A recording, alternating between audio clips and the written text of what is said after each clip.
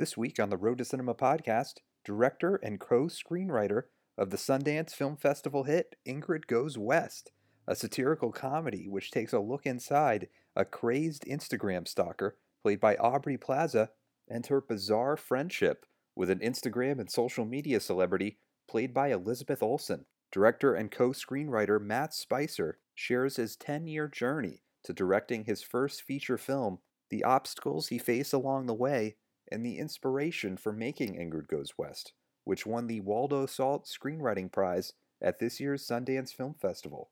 Follow us on Twitter at Jog Road, Instagram at Jog Road Productions, subscribe to Jog Road Productions on YouTube to watch some of our video interviews with Don Cheadle, Ewan McGregor, Greta Gerwig, and many more. You can like our Facebook page, Jog Road Productions, and you can also subscribe to the Road to Cinema podcast on iTunes. And don't forget to write a nice review on the iTunes podcast page under the Road to Cinema podcast. And now we join director and co-screenwriter Matt Spicer as we discuss his new film, Ingird Goes West, featuring standout performances from Aubrey Plaza and Elizabeth Olsen, and it opens in New York and Los Angeles on Friday, August 11th, and opening in more cities on Friday, August 18th.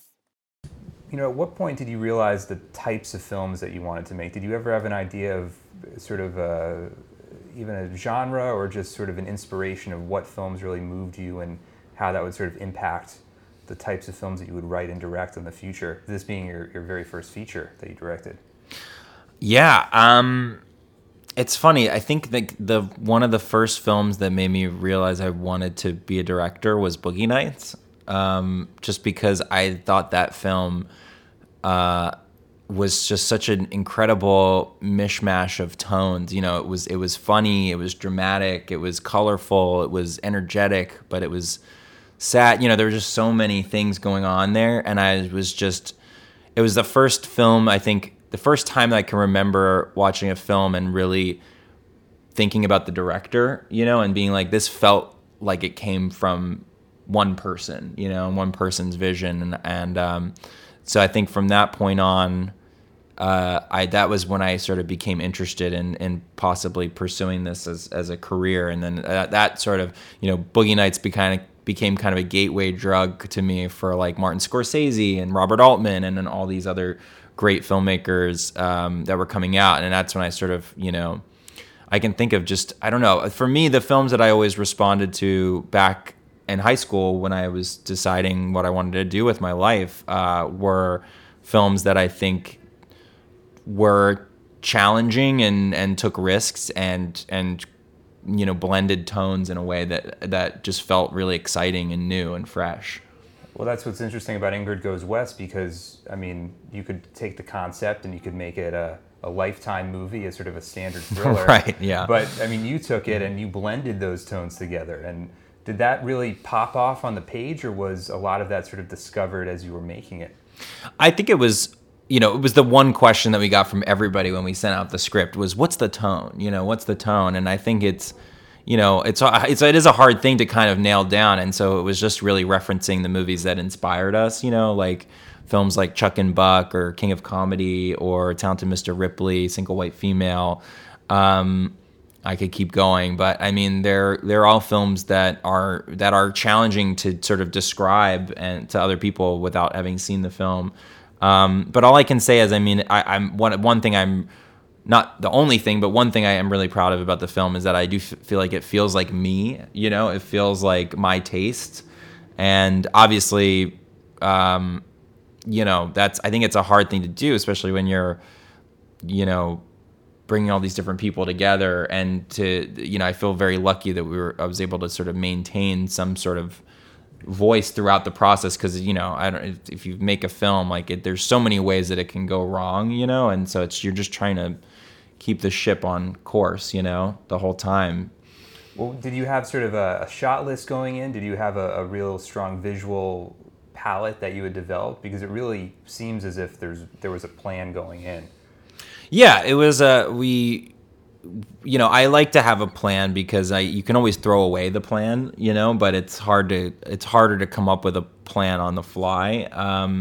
So it gives me a sense of, it helps quell my anxiety when I feel like I have something that I can fall back on if it's, if we're not feeling inspired in the moment. And yeah, there was just a ton of conversations with Bryce, the DP, about how we wanted the film to look and what we, what we didn't want the film to look like and what we didn't want it to feel like and what did feel right. And yeah, I think we shot listed the whole movie pretty much every shot of the movie. But, then you get on set and the location isn't what you thought it would be, or you're running short on time, and so you're not going to get all the shots that you want, and so you have to think on the fly. And I think I would say, a week or two into it, we started to hit our stride, and it became the shot list became a little less important to us, because I think we just started to feel instinctually what the movie was becoming and what shots we needed,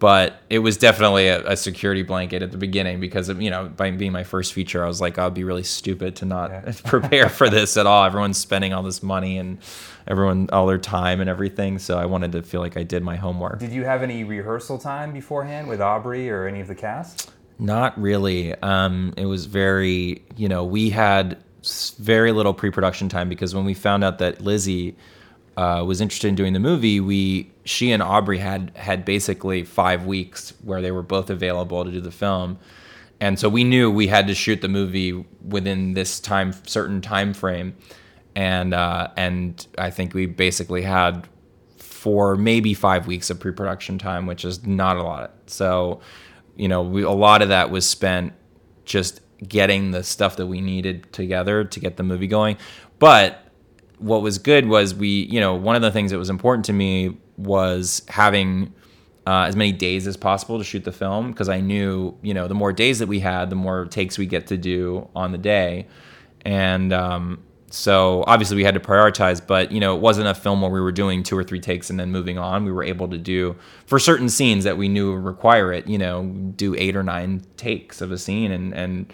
And that allows you to explore in a way that you wouldn't if you're just kind of rushing through and just checking shots off the shot list, and so there were plenty of times when we would rehearse the scene for camera, and it wouldn't be working for whatever reason, or the actors would have a problem with something, and then we'd just stop and talk it through, do a rewrite, and then come back and do it, Right. So we had enough time that we could do that if we needed to, and not completely derail our whole schedule. Now, watching the film, you think Aubrey Plaza is perfect for Ingrid, and there could be no other person for that role. I agree. For you, did you have her in mind when you were writing?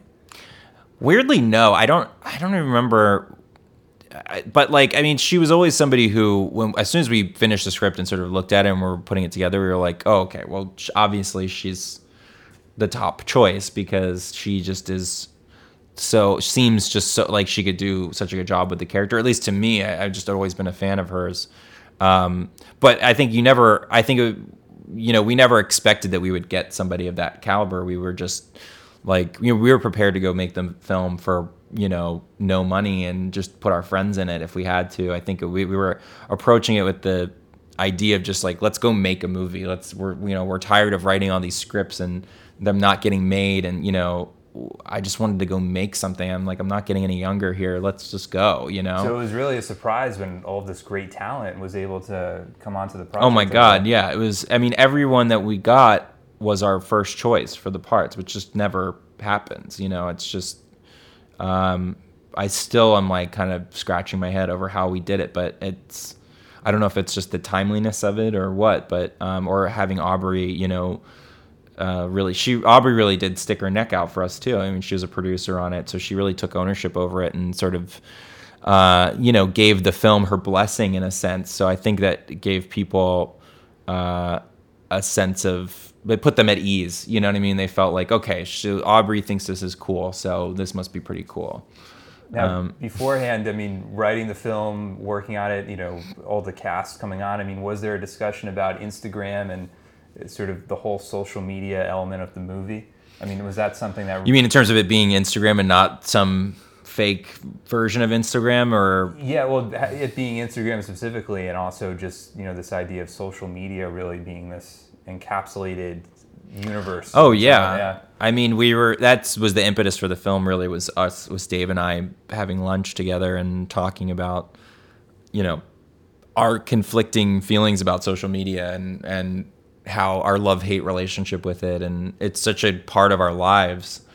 And he and I both have, my girlfriend and his now wife, they both use it for work a lot, and they have built up this following. And so just seeing how it affected their lives and stuff, it just seemed like it was a subject that was sort of ripe for the picking, and it was like somebody was going to do a movie like this, you know what I mean? And so we were just like, well, let's see if we can be the first, and it's funny because people bring up the Black Mirror episode, obviously, with Bryce Dallas Howard in it. I don't know if you've seen it, but that hadn't come out yet when we started writing this. So, I think that was happening at the same time as we were writing our thing. And so it just seemed like it was just in the air, and I think it felt like, I don't know, it just felt right. Yeah, because it's so like of the moment in a way. I mean, this is so part of our culture, Instagram and social media. We're just trapped in it. And it's, being in LA, you come across this stuff every day, and, people taking pictures of their food or talking about building their personal brand or, anything like that. So it's ubiquitous. Now, lastly, I was just curious, do you have any idea of what you want to do next? And do you feel like this movie has really established who you want to be as a filmmaker moving forward? Yeah, I mean, I think it's kind of a good litmus test, because I feel like if you don't like this film, then you probably wouldn't like me anyway. So it's like so yeah, it's but yeah, no, there's a bunch of projects. I mean, I sort of feel like, I've been working for 10 years as a screenwriter since I graduated, and I produced a film and I did a short film, and so I'm just I've been trying to do this, get something going for a long time now. So it's nice that it finally feels like we've had some success, and we can hopefully keep that going. So I'm ready to go. I've got like a ton of projects that I'm excited about, and probably more projects than I have time to work on all of them. But I saw there's a movie called Flower coming out later in the year that you co-wrote. Yes, that's something that my other co-writer Max and I worked on. That's based on a script by this guy Alex McCauley. It was a Blacklist script that Max and I read and came across, and we were just like fell in love with it, and we're like, how do we help make this script come to life? And so that's been a long road, but then that comes out early next year, early 2018, and then Max and I are writing another thing for Disney right now. That's like the new Rocketeer movie. I don't know if you remember the Rocketeer. Oh yeah, I love the Rocketeer. Yeah, it's an underrated movie. I agree. Yeah, it's one of my favorite from when I was a kid. I remember my dad and I both loved that movie. It was like one of the things that we bonded over. Yeah, I remember Alan Arkin was the Peavy. He played Peavy.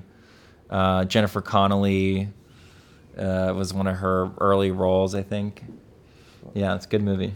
And then I was just curious if there's any sort of filmmaking wisdom you could impart to everybody, because as you mentioned, this 10 years in the making, getting to your first film to direct. Right. I mean, do you feel like there was a lot of patience there, a lot of perseverance in a sense to keep like pushing forward?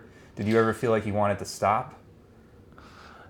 I never felt like I wanted to stop, but definitely, there's moments where you're like, okay, is the world trying to tell me something?